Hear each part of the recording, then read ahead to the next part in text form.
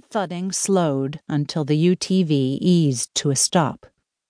The other man climbed down out of the rig, and for a moment it was just Duncan and his blood spatters and Olive's drawing.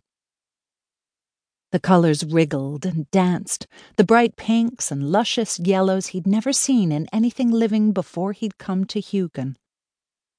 If there was one thing he regretted about his life, it was that it had taken him so long to get to this stupid, wonderful moon.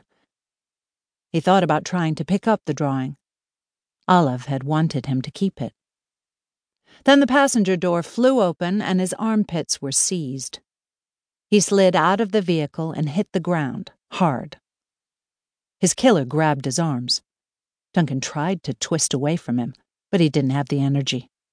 He could barely breathe, although he could smell the woods all around him. The bright perfume of crushed button ferns brought a familiar sting to his nose. He was going to die in the woods alone.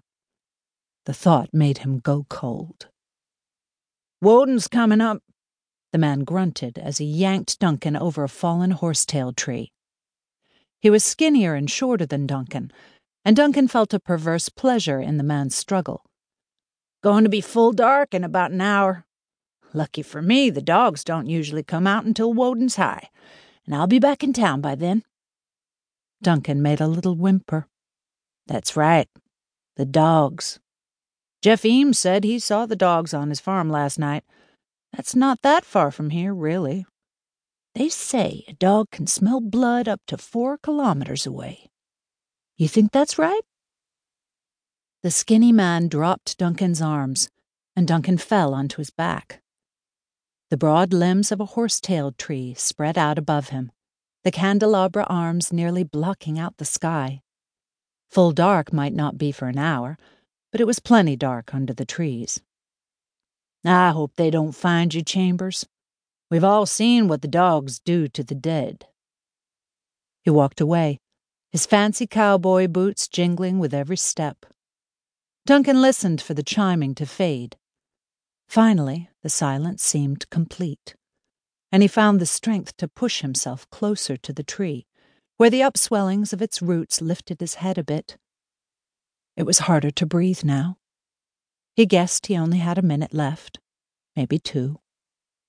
At least he could see the forest around him. A leather bird dropped down beside him. Its eyeless face stretched toward him, its nostrils vibrating as it drew in his scent. The creature's soft clicking, the sound of a scorpion's feet on dry stone, made his skin prickle. Another landed next to it.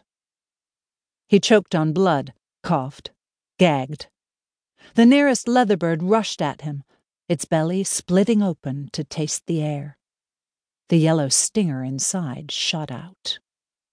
Duncan Chambers closed his eyes. Somewhere in the distance, a dog howled. The cold drained out of her slowly. For a few seconds, Standish couldn't remember how to breathe, and then she gasped and choked and coughed up cryo liquid. Her abdominal muscles ached. "There, there," the attendant murmured, the same soft-voiced woman who had intubated Standish on the other side of sleep. "It'll all come out in a second. Just breathe." Her hand was too warm where it gripped Standish's bicep.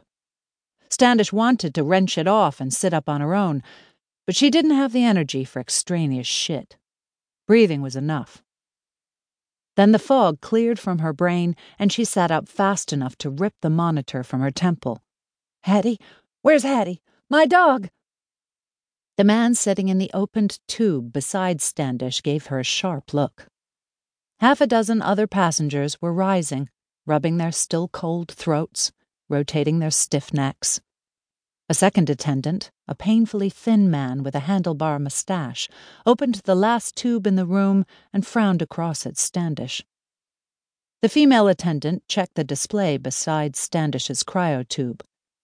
"You're getting too excited. Please lower your voice." "Where the fuck is my dog?" "She's still asleep. There's a different process for animals." The woman smiled with only her mouth. A set of tired lines stood between her eyebrows, and her skin looked